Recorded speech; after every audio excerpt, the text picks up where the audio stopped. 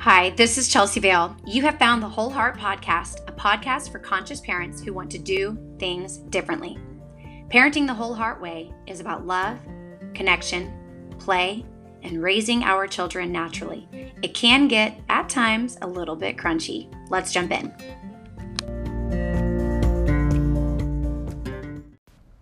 I've been getting a lot of questions on playroom setup and toys and the reasoning behind why things are set up this way. So I'm going to come at this from a play therapist perspective, as well as introduce a little bit of the Montessori theory behind some things, Reggio Emilia, and even Waldorf. So these are all educational philosophies that I've researched to try to find what is behind each of these, because as a play therapist, we're trained to do things a very specific way for a child's emotional and mental well-being. And I've always been curious how schools do things as well. And are we all lining up with the way that we look at children and their needs regarding play and how play helps them to reach the their optimum developmental level? So from a play therapist perspective, the most important thing is that everything that a child is able to play with should be at their level. What that does is create a space that tells the child or sends the child the message, this space is for you. And if you think about the world from a child's perspective outside of the playroom or outside of your play space in your home, everything is bigger than me. Everything is high. I have to tilt my head to look up at people. I have to climb into chairs. I have to look up to see artwork. Everything is towering over them and looks very different at their level. There's also things that are placed up high that they might be curious about, but they can't touch. So much of their world is, you can't, you're too small, you're inferior. But a play space or a playroom or even a classroom that has everything at the child's level, including art, mirrors, rugs, chairs, shelves, toys that are appropriate for them to play with, everything is at their level. When they walk in, this sends the message, this space is for you. Everything is small. Everything is little. Everything is at their eye level. And one of my professors in college said, I dream of a world where I walk into a school and the art is at the child's level, not placed at the art level. At the adult level, right? And in preschools, it is that way because they've researched the philosophy. But unfortunately, when you walk into many public schools, all of the art and decor and even the children's artwork is all at the adult level. Again, that's giving the child the message, this is a space that we're creating or decorating for adults. This is a very adult-led environment. I want to walk into a doctor's office and see everything at the child's level. And a good pediatrician will have that. You'll walk in and go, oh, they've thought about this. They want the child to feel important from the moment they walk in. So that's number one, is that everything is at the child's level that is accessible and meant for the child, even the decor. Number two is warmth. So it's really, have you ever walked into a school and it felt very sterile, very cold? It almost immediately closes off parts of you. Not just, you kind of move your body in a little bit tighter because you're cold, but it also has an effect on the brain and then even the spirit. It shrinks everything down to where it sort of closes you off. Warmth is very important. A preschool environment or a play space, even a home, needs to be warm. If you have hardwood floors or tile or stained concrete, warm up the child's play space with rugs. Not only does that help to frame the environment, but it provides warmth so that the child is encouraged to get down on the floor, which again is at their level, and they have space, but it also warms the environment, which opens up the soul, opens up the spirit, and relaxes the body to really get engaged with play and pay attention to what they are doing. If you can't do rugs, or if that's too hard for you, then dress your child warmly with pants or leg warmers if they're babies, knee pads, socks, things like that to warm them and encourage them to open up and play down on the floor or in their own space. Warmth is very important. So we've got things at their level, things that are warm. Also, if you can have natural materials. So we've talked about this before in some of the other episodes, but natural materials are things that are made of felt, cotton, flannel, let's see, wood is a really good one. Anything that warms in the child hand sort of has the it sort of enlivens in their hand. It opens up their ability to play and relate and connect with this item. If you were to go into your playroom right now, or your classroom or play space, and hold a plastic action figure in your hand, and then you hold a Waldorf doll that's made from cloth and flannel and even beans that's movable in the hand, hold both of those for a moment and close your eyes and really try to meditate on which one do I feel more drawn to, which one feels more real and alive, and am I connected to in my hand. Almost everyone is going to say, oh my goodness, the cloth doll. It's really incredible how that is. That is what a child needs. That doll can be given so many more lifelike qualities because it's not rigid and cold and sterile as, an action figure. Now, of course, I have action figures in my home. I've got 2 3.5-year-old boys, but I do encourage much more play with the peg dolls or Waldorf dolls or even the cloth dolls that they can really make come alive in their hand. I also get asked sometimes about art in the room. Now, in a Waldorf classroom, you're going to see things it's probably going to be basic most of the time. A Waldorf classroom for kindergarten or the preschool grades is going to be painted in muted tones, natural tones, peach, maybe rose, very soft colors, because that meets the child at their developmental level. If you look at the color wheel, what's across from that, very lively, bright, bold colors. And that's where the child is living at this, specific age or time in their life. And so we do the opposite of that on the walls, which is the muted and calming tones to bring the child back down to center. Rudolf Steiner, who developed Waldorf education, was very conscious of the way that colors impact the spiritual and emotional parts of the human spirit, and especially a young child. They are very sensitive to color. If you walk into a preschool, and especially, I'm really bad about this. When I was touring preschools for my boys, I would walk in, and if it was brightly colored toys everywhere and, bright lights and primary colors, and it's too much for the eyes, it's overwhelming, it's overstimulating, and can cause, sort of a lack of attention and focus on the actual work that's in front of you. And so I usually would just say, thank you for your time, but we're not interested, and walk straight out.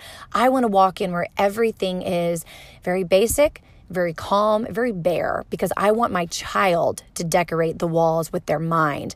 I want my child to be responsible for what this wooden figurine becomes, what this wooden house is. It looks like a dollhouse, but it's so wooden that it could be a store, it could be a house, it could be a school, it could be a hospital, it could be a clinic, it could be a fire station, it can be whatever my child wants it to be, because it's not already pre-designed and predetermined what that item is. So very basic on the walls. In a Waldorf classroom or playroom, you might see mirrors, you might see botanical, maybe some imaginary murals or natural scenes or settings, but it's going to be very basic, nothing really bright or overstimulating, and that's the way that your playroom setup should be. In our home, we have the Buddhist prayer flags up on the wall, but that's about it. And then we have one painting that I did with the boys that has all of the colors of the chakra, and that's all. We don't really have a bunch of other things kind of cluttering the space, because again, the child's imagination should be what's decorating the space, and that space should be whatever the child wants it to be. And that kind of helps me segue into the next rule of thumb for the playroom or classroom setup, and that's the toys that are there. All of the toys should be open-ended, and what that means is that the child is allowed to make the item whatever they want it to be. Think about a peg car versus a Disney Lightning McQueen car. The differences between those is that the peg car can be a spaceship, a fire station, a police car. Not a fire station, a fire truck. It can be anything that child wants it to be. And that is the same for a lot of Waldorf toys that you'll find in some of the stores I've mentioned in previous episodes, like Magic Cabin, Nova Natural Toys, Papoose Toys, Honeybee Toys are really great, Bella Luna. Those are all places where you can get Waldorf toys, and you can find some at the Grimm's. If you look Grimm's on Amazon or the Grimm's Wooden Toys through Google, that'll take you to their website. Those are all really great places to find the Waldorf toys if you just want to take a look at those. But I also make a lot of my children's toys. I paint wooden figurines that I found on Amazon or some craft stores and things like that. But the more basic a toy is, the more the imagination has to stretch to create something really wonderful out of that item.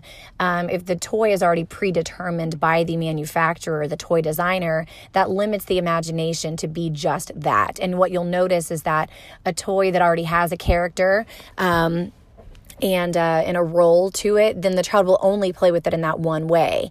And the imagination is kind of a muscle that we need to continue stretching. And if we limit it by giving a child a predetermined toy with a purpose, and in fact, that toy might even have a voice, we're limiting that imagination muscle and not allowing it to stretch. So some people are very specific. What should I try to get? If I could go home right now and get some basic items, I'm going to tell you some things you should get. Definitely get wooden things like wooden rainbows, wooden trees, mountains, coral, waves, perhaps some toadstools, wooden cars. If you go to a craft store or even Goodwill or any kind of thrift store and you collect miniatures, those miniatures can be all kinds of things. Miniature bottles and stools and furniture, trees, plants, cars, dishes, bridges, fences, clouds. A collection of miniatures can be found just about anywhere. Like either keep them displayed or keep them in little bins like baskets. Wicker baskets are really great, or wooden tubs, wooden bins, things like that, so that they're still accessible to the child. But this way the child can create all sorts of imaginary worlds using each of these miniature things. And then they can really play out whatever it is that they need to play out. Because remember, play is not just a way that a child passes time or entertains themselves or distracts themselves from adult responsibilities or adult happenings around them. Play is really important. There's value to play for a young child, and we need to provide materials for them to be anything that they need it to be, so the imagination is constantly stretching, working, processing, and expressing. So those are really great things. Also, grab some things from nature. Collect sticks, rocks, river stones, pebbles, marbles, gemstones, agate pieces or slices. Tree slices are really great. Dirt and soil, putting dirt and soil in a bin, sand, kinetic sand, allowing children to play with things like that, even natural clay. My children and I once went to a creek here in Austin where we live, and we collected some clay from the river, and I just put it in some bins and went home, and they played with that forever, squishing it, stretching it, putting things inside of it, loose parts like marbles and rocks, and making little designs and things themselves in there. Also, blocks are really great, but avoid things like Legos. We have Legos in our home, but they're in a bin it's a black bin and it's pretty closed off. I really encourage them a lot of times to play with more of the unfinished blocks that we have, because that requires the child to come up with whatever they want that to be. They have to balance, stack, design, and then even use their imagination to color those unfinished block pieces. So those are some great things to have. If you have things like games, like board games, puzzles, coloring books, each of those are fine for children to play with, but they're just sort of limiting them. So those are things that can be used in, moderation, because it is much better for a child to sit down with a blank piece of paper and some crayons, perhaps some beeswax crayons that feel warm and soft in their hands, to create whatever their imagination comes up with, versus a child who sits down with a coloring book, then they're told to color in the lines. Again, that is limiting the child to what that picture is already decided. Now, all they're doing is filling in the blanks on someone else's creation and imagination. So open-ended toys, open-ended art, process art, all of those things are really fantastic to have. Even seashells can be brought into the home. Unfinished doll's house or basic doll houses. A fire station could be okay, but I found a fire station that was basically just red and orange. It doesn't really say fire station. It doesn't have a Dalmatian painted on the side or a firefighter or anything like that. It really can be a lot of different things, and I've seen my kids turn it into a lot of different things because it's not predetermined. So the most important thing would be open-ended. So just to review, let me tell you what we have. We have everything should be at the child's level and accessible. Warmth, it should be a warm environment or warmed with rugs. You should have open-ended toys, meaning that the child can use their imagination to decide what those things should be. Handmade toys are also very valuable, to the child. They become more special to the child because they were created for the child. And all of this really sends a message that this is a space for you to explore and imagine and create. And I value your imagination. I value your creations and your expressions. And wherever the play space is set up also needs to be a space where the child can play without adult intervention. It needs to be a place that the child can play freely and explore without, an adult deciding how they need to play or setting any sort of rules or boundaries to it. For example, if the child decides to dump out all of the toys and it makes a big loud noise, well, it's not disturbing your reading at the table, or it's not in the kitchen where you're going to be saying, pick up all your toys because I need to cook now.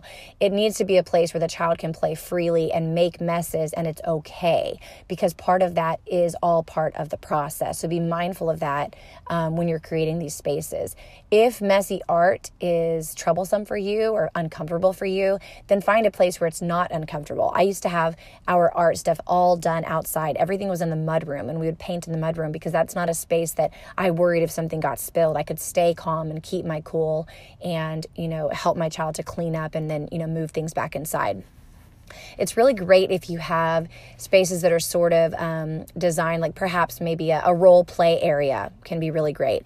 And in a role play area, you might have kitchen, cleaning materials, play food, or even real food, perhaps recycled boxes and cans that you've taped up for safety, different costumes, dolls, and then, small furniture could be in a role play area. Then you might have a building area where you have different kinds of blocks and magnets and tools, construction types of things, nuts and bolts and things like that.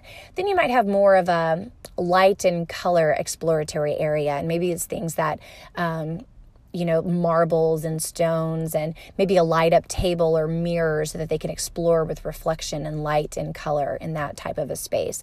And then perhaps you have an art space that's designated just for mess, that might have an easel or a child-sized table, beeswax crayons, clay, paint, things like that. Perhaps you even have a sensory bin area, and you might rotate the types of things that are in that sensory bin, and you create sensory bins with beans, pasta, rice, seeds, rock salt, and you have different figurines and stuff in there. Perhaps you have a more natural play area where you have your rocks and stones and wooden figurines, gnomes, fairies, mythical creatures. Maybe it's a table that's covered with moss, or perhaps a fairy garden that you've created with different fairy houses that you found at a pet store, and you have your plants and animals and fences and bridges and everything in that area, and perhaps your little sand table or sandbox is in that space.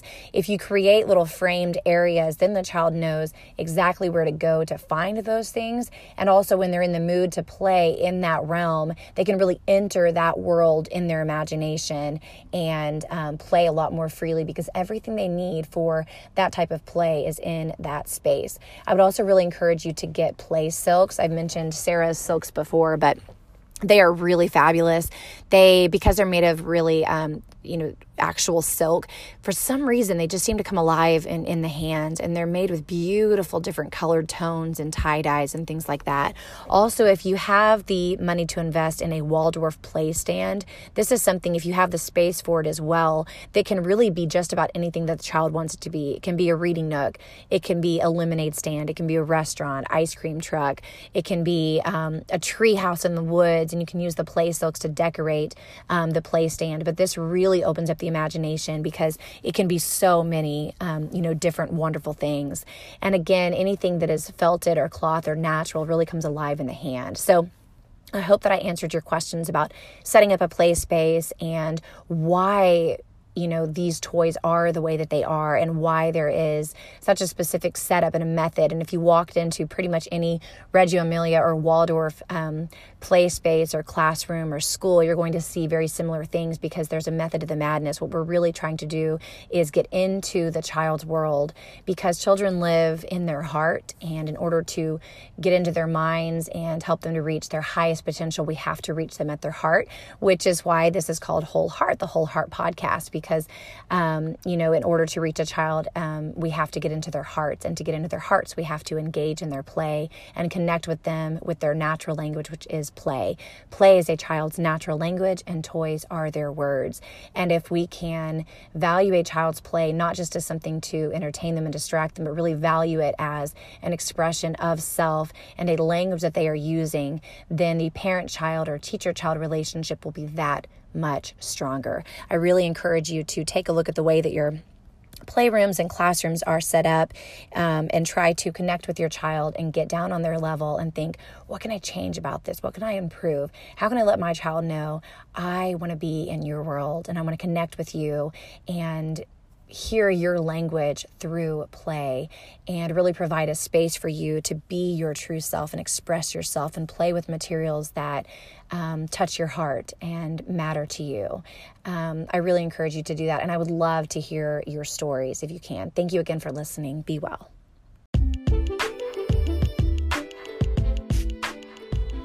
Thank you so much for listening to the Whole Heart Podcast. If you haven't already subscribed, please do so on Spotify, Anchor, Apple Podcast, or wherever it is that you get your podcast. I would also greatly appreciate a review, and I'd love to hear what you like and what you don't like. And if you have a specific question for me, you can always email me at chelsea@joinwholeheart.com. I'd also greatly appreciate a follow on Instagram at joinwholeheart. I provide content about single motherhood, taking care of my young boys, playing around the city of Austin, and lots of good open-ended play and play-based learning can be found in my stories. Again, please subscribe. Thank you for listening. Be well.